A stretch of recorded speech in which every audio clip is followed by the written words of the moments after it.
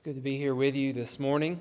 If you have your Bibles and you're wanting to follow along, we're going to be in John chapter 3 this morning. We'll do a little bit in John chapter 2, but then quickly move into John chapter 3. It's been great to be singing together with you, taking the Lord's Supper together. Appreciate the songs, appreciate the words. I'm excited about our study today. We've been talking about the mission of God and learning about how God has a mission for His people. And it's important for us to recognize that that mission is possible. And it's important to recognize that mission is critical. And it's important for us to remember that the mission is people. It's not to just show up on Sunday mornings and to follow through with some routines, but it's to reach into the hearts and the lives of the people who are around us and to help guide them to the truth. That is ultimately our mission and our goal in our lives.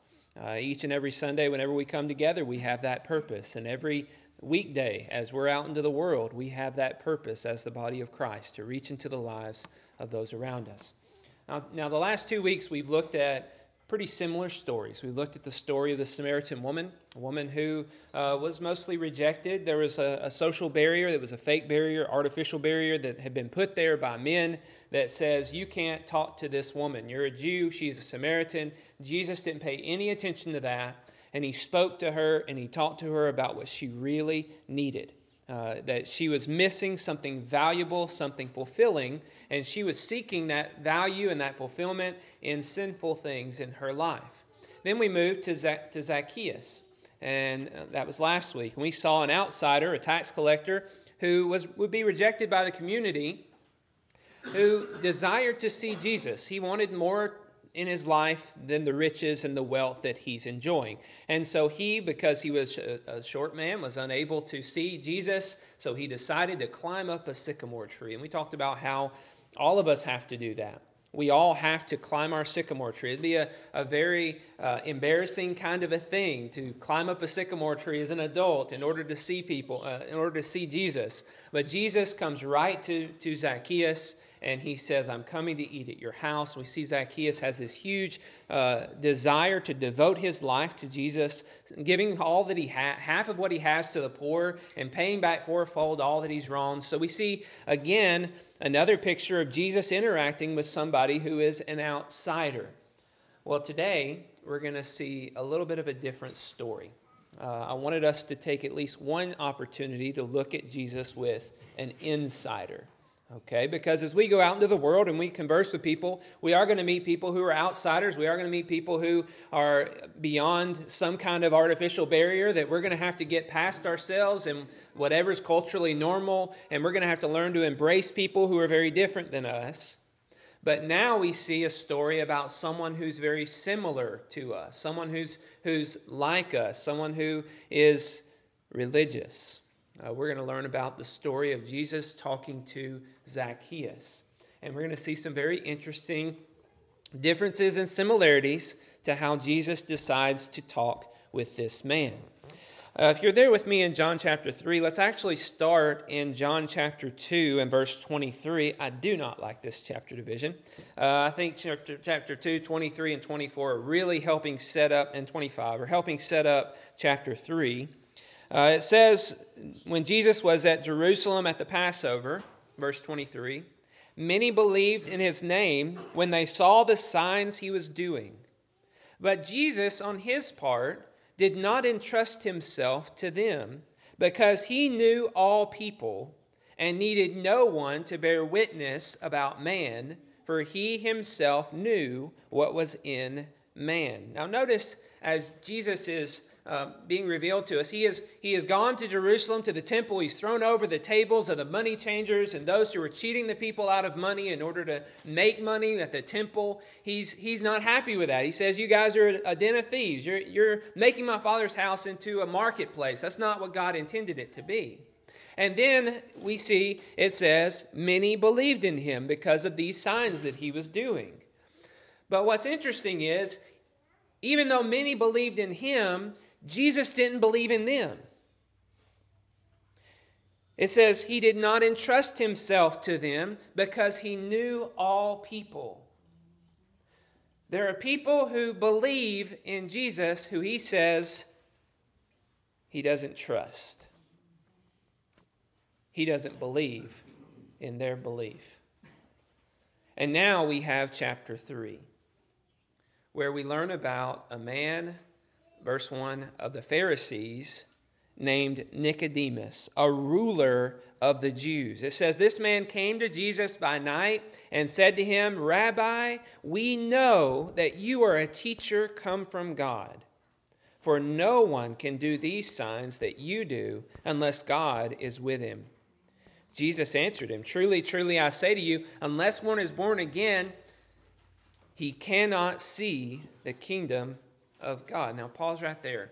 Notice Nicodemus is coming to Jesus. And Nicodemus is a ruler in Jerusalem. He's of the Sanhedrin council. This is a very religious, a very pious man, a very devoted man who's been living for God for a long time. He's seen Jesus overturn the tables, and it doesn't seem as though he's upset about it. He comes to Jesus and he says, we believe. Okay, we know that you are a teacher come from God. Now notice in the statement, notice a couple things. First of all, when does he come to Jesus? At night. Why is he coming to Jesus at night? Why not come during the day? That's interesting. A man of his reputation probably doesn't want to be seen with Jesus, so he comes at night. And he comes to Jesus, and notice what he says. We know that you are a teacher come from God. Now that sounds pretty good, doesn't it? I mean, sounds like he believes that Jesus is a teacher come from God. That's a great thing. But who is Jesus really? Whenever you consider who Jesus really is, and you consider what Nicodemus is saying, you can see that there's a gap there. John has made it clear in his gospel up until this point, Jesus is the Son of God.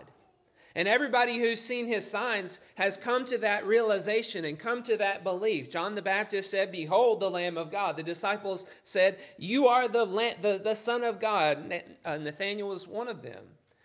And so they are blown away, believing he is the Son of God. And this religious ruler comes in and says, we know, and there's a collective we, apparently there's a small group of Sanhedrin religious Jews who agree with him. We know that you are a teacher come from God.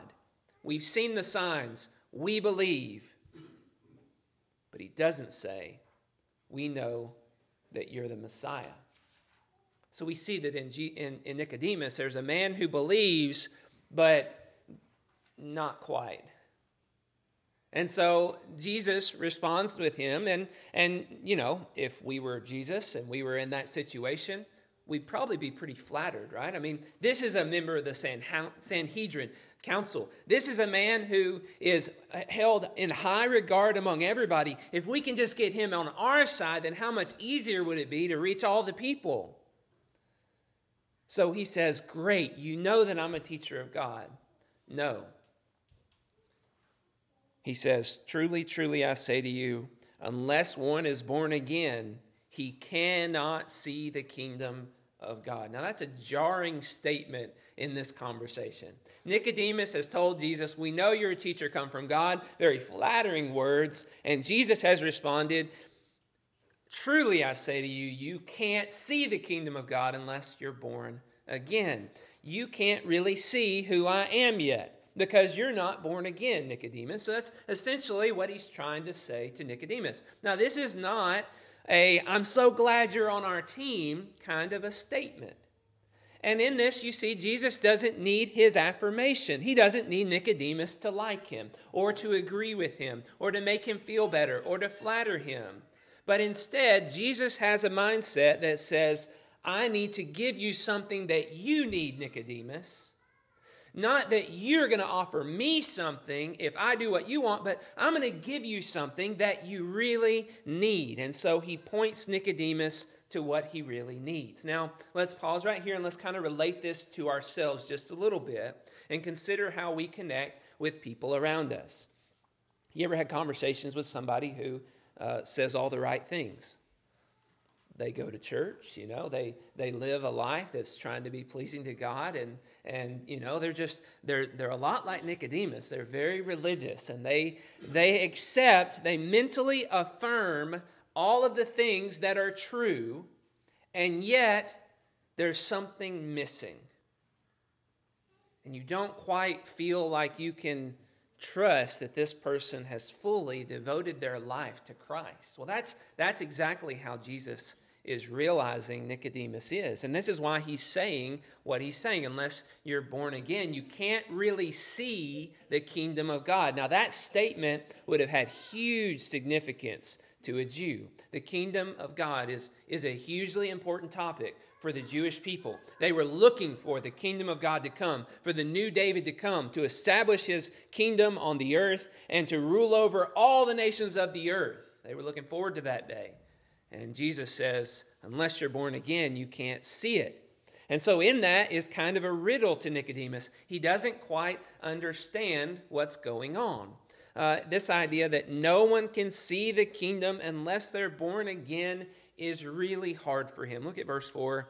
Nicodemus said to him, "How can a man be born when he is old? Can he enter a second time into his mother's womb and be born?" You see, he doesn't get it. And his statement here shows he's stuck on a very literal interpretation of the things that Jesus is saying. Okay, so the kingdom of God, in order for me to see it come to fruition, I have to be born again. And essentially what you might be thinking he's saying is it's going to happen after my lifetime, in the next generation, or something along those lines. So he's trying to piece together, how can I be born again so that I can see it? And Jesus instead points him to a spiritual interpretation of what he said. And he's talking about a spiritual transformation. Verse 5, Jesus answered, "Truly, truly, I say to you, unless one is born of water and the Spirit, he cannot enter the kingdom of God. That which is born of the flesh is flesh. That which is born of the Spirit is spirit. Do not marvel that I said to you, you must be born again. The wind blows where it wishes, and you hear its sounds, but you do not know where it comes from or where it goes. So it is with everyone who is born of the Spirit." And Nicodemus said to him, "How can these things be?" Notice, Jesus' answer to Nicodemus is, you have to be born again. He doesn't change his answer. He says you have to be born again, but it's being born of the water and the Spirit. And his explanation of what this all means is that you must understand what's born of the flesh is flesh. What's born of the Spirit is spirit. And he says, this is how you should understand this. The wind blows where it wishes, you hear its sound, but you do not know where it comes from or where it goes. So it is with everyone who's born of the Spirit. And so why is he saying that? It's kind of confusing, right? Well, let me put it to you like this. Have you ever felt the wind on your face? You ever heard the sound of the wind? But you can't see it. Does it exist? Is it real? Yes, but you can't see it. It's not physical. It's not something you can touch. So Jesus' response to Nicodemus is very clearly saying there is a spiritual realm that you cannot see and you cannot touch. And you must be born into that spiritual realm in order to receive the understanding and the knowledge and the insight of the things that are of the kingdom of God. You've been born of the flesh, but now you must be born of the Spirit, through water and the Spirit. Now, as you read through that, you see very clearly a reference to the idea of baptism. And a lot of people will point to this text and point to baptism. And I think that's true, that water in this text has something to do with baptism. But I think that that's not the focus of this text. What he's talking about is a spiritual transformation, a spiritual renewal. And so the difficulty of this, as Nicodemus says, how can these things be? The difficulty of this is in Nicodemus's life, he has lived for God. In the physical flesh world, he has devoted his life to God. He is a religious man, a devoted man. And so for him to think that he must be transformed from the inside out, from the Spirit out, is really hard for him. He is very comfortable in his religiosity. He does all the right things, he thinks. And Jesus says, you are not good enough to see the kingdom of God. You must instead be born again. And so what he's really talking about is repentance. He's talking about a spiritual transformation, a spiritual renewal of the mind and the heart. That even though Nicodemus has somewhat lived for God, he hasn't fully given himself over to God.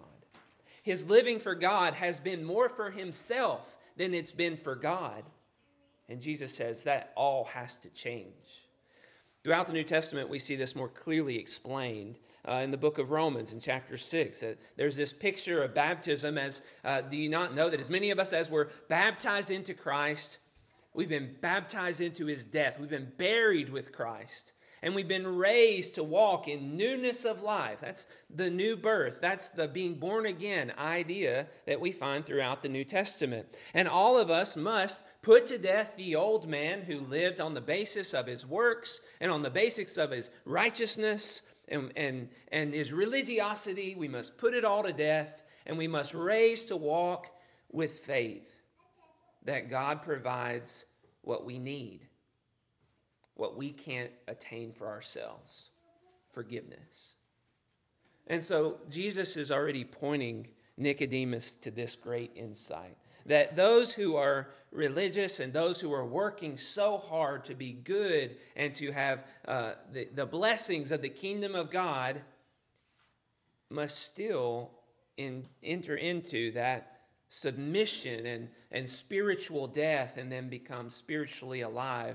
Not on the basis of what they've done, but on the basis of what God's done for them through Jesus Christ. So what about us? As we think about this part of the text, what about us?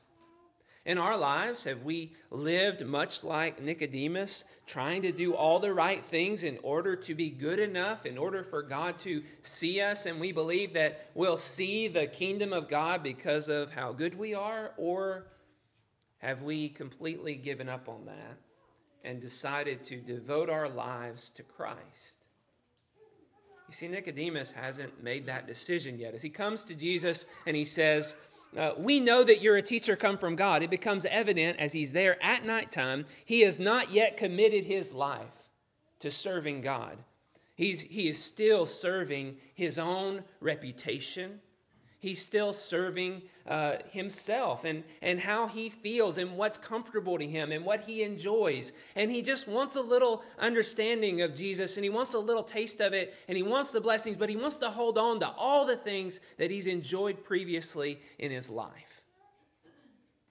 He's not willing to give up those things that he's acquired, that he's attained in his life in order to find Jesus as his sole treasure. Does that relate to any of us?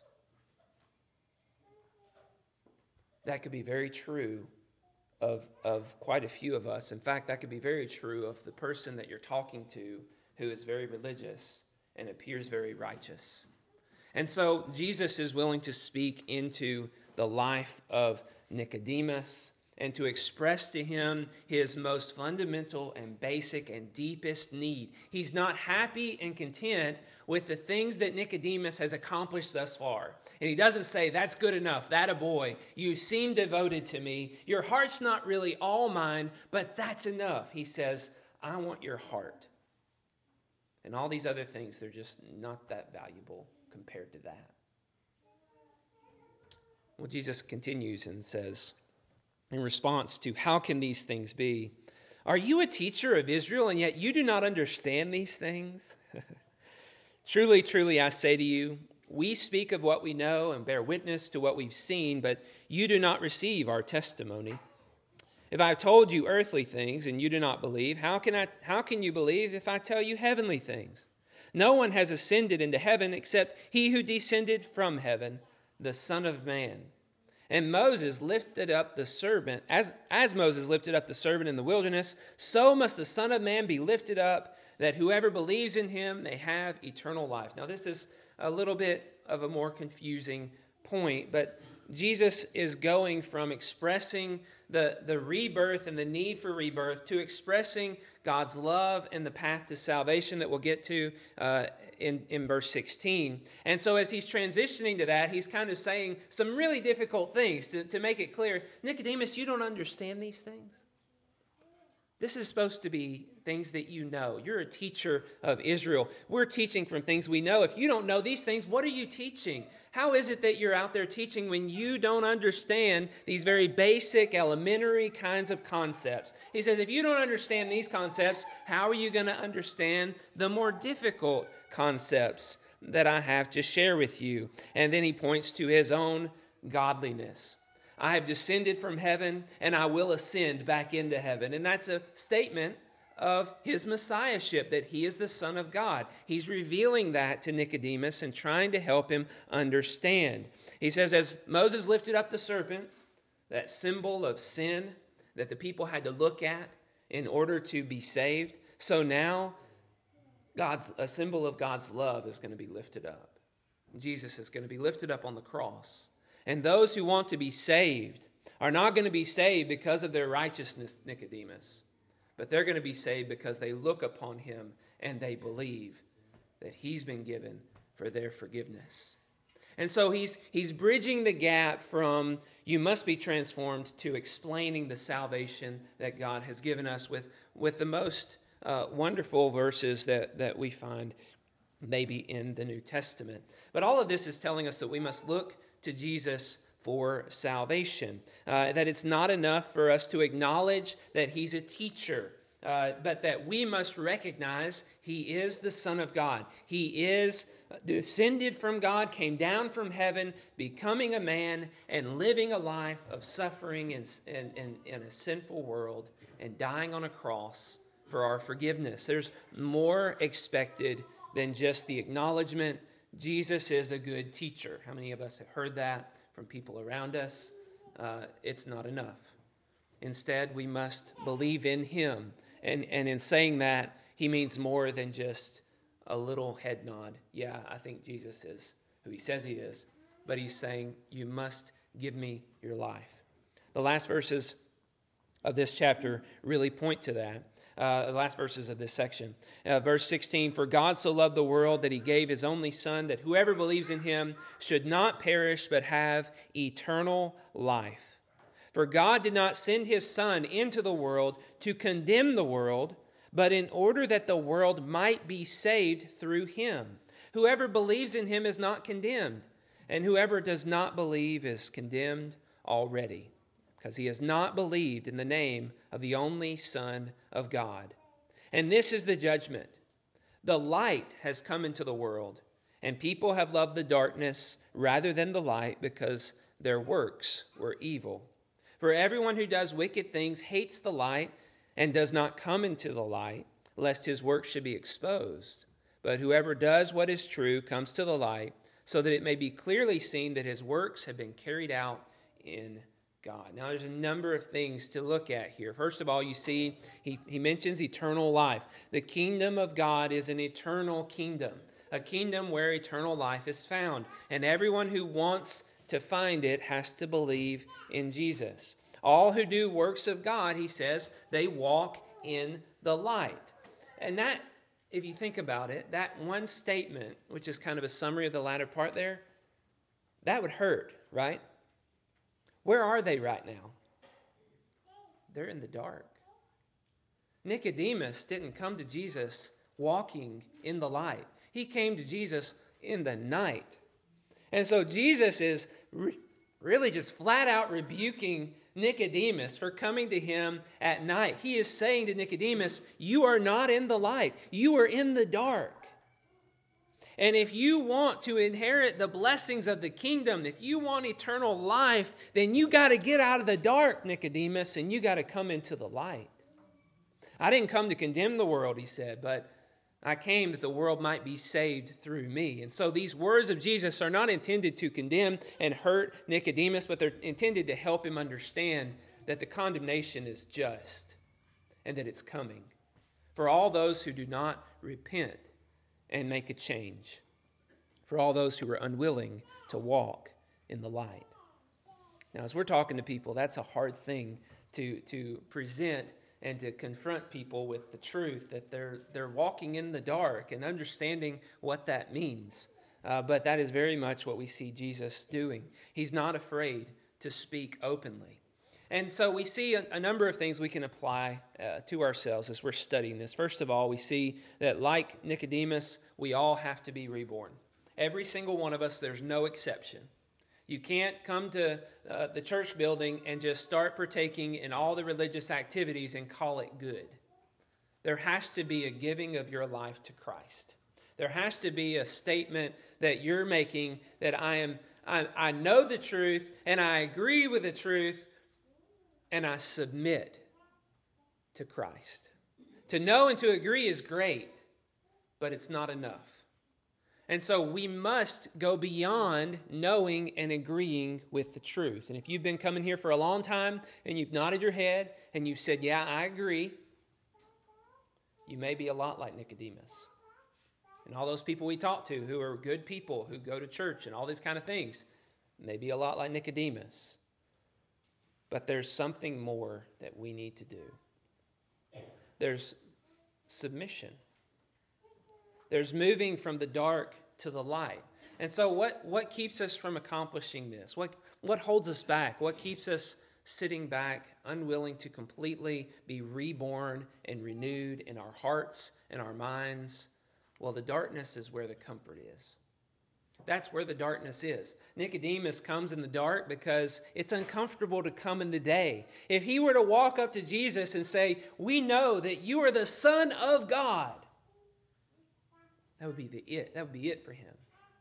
Sanhedrin council, rejection from synagogues. I mean, he would be forfeiting all the things that he's worked for up until this point. And so we see the darkness is comfortable for us. What would you be giving up if you were to come forward and come out of the darkness and be willing to step into the light where there's transparency, where there's openness about your failures and your sins, and where there's an open statement that I've not done what I should, but I need to make a change in my life to have eternal life? What is it that prevents you from accepting this? Well, it's really hard, right? I mean, to say, I'm not going to live that way anymore is hard, but to make it public, to make it known among all those around me, that's going to compromise relationships and make things difficult for me in so many different ways, and yet that's exactly what Jesus says we all must do. Whoever does what is true comes to the light, so that it may be clearly seen that his works have been carried out in God. We must be willing to step out, unafraid and unashamed, and say, we are for Christ. My life is lived with faith in the Son of God, who is lifted up on that cross and died for me. Are you willing to devote yourself? Are you willing to commit your life? Are you willing to open up the closets and the skeletons and reveal who you really are and lay it all bare, because God sees it anyways, and give yourself to God?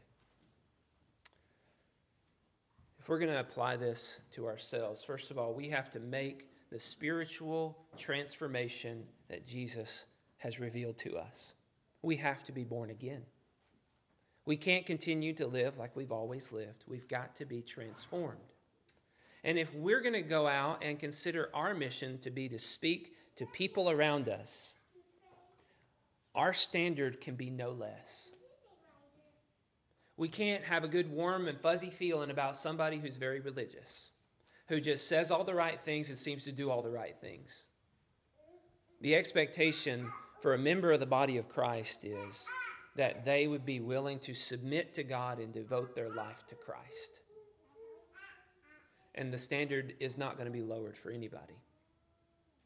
And that's the way we have to look at it. As we're teaching people, as we're trying to reach people, we don't need to tell them, you just need to come to church. That's not the mission. That's not the goal. That doesn't get them where they're going to be, where they need to be. That gives them a false sense of security. What they need is to devote their lives to Christ. And that's what we need to share with them. And you know what? I won't be willing to share it with them if I myself am not doing it. I'll encourage them to do what I'm doing. Just come to church and make yourself feel better. But what we really need is for people to be transformed, to have a heart that is devoted to God. That's the most important thing. So in this story, we see our mission is to speak deep spiritual truths to those who need to hear them. And in the case of the Samaritan woman and in the case of Zacchaeus, those spiritual truths are a little bit easier for those of us who go to church and those of us who've been very religious. We've overcome a lot of the struggles that they've had, and so we can speak into the deep things, but it's hard to confront them, but that's what we're supposed to do. But here we see also that we're supposed to speak into the deep things that we need to address and that people like us need to address. We can't be content with compliance to rules and regulations. We need complete and utter devotion to God from the heart. A person who's willing to completely turn their lives upside down in order to give it all to Christ. And we need to be that way if that's our expectation for other people. So in this, we see that we're going to need a lot of empathy, we're going to need a lot of compassion, and we're going to need a lot of focus to be sure that we're doing the right things in order to help others become what they're supposed to be. We're going to need to be understanding with the people who are walking in the darkness and unwilling to expose the difficulties of their lives, because the truth is we also struggle with the same kinds of things. We need to be willing to focus on that commitment that they need in order to be saved, in order to have eternal life. And we need to be willing to engage with them. We need to be courageous. We need to be bold. We need to state the truth in a very loving way and make sure that everybody walks into heaven and enjoys eternal life in the eternal kingdom. I hope that this has helped you as it's helped me. This has been a wonderful study. We actually studied it in the Starbucks in Saraland a couple weeks ago, and I wasn't planning to talk about this, and I was like, it was Monday. I was like, this is it. I've got to study this. This is so good. I hope that helps you. And I hope that it helps you to just think about and consider your own life. Have you really been born again? Have you really committed your life to Christ and decided to be completely transformed? Or have you been born of the flesh? Well, we all have. But have you been born of the Spirit? Has that really happened in your life? Or did you just do what everybody told you to do in order to check the box and be considered a member of the church? You can't hold on to the old way of life of self-seeking and selfishness and receive all the blessings. You got to move from that old way into the new. And you got to devote your life to Christ.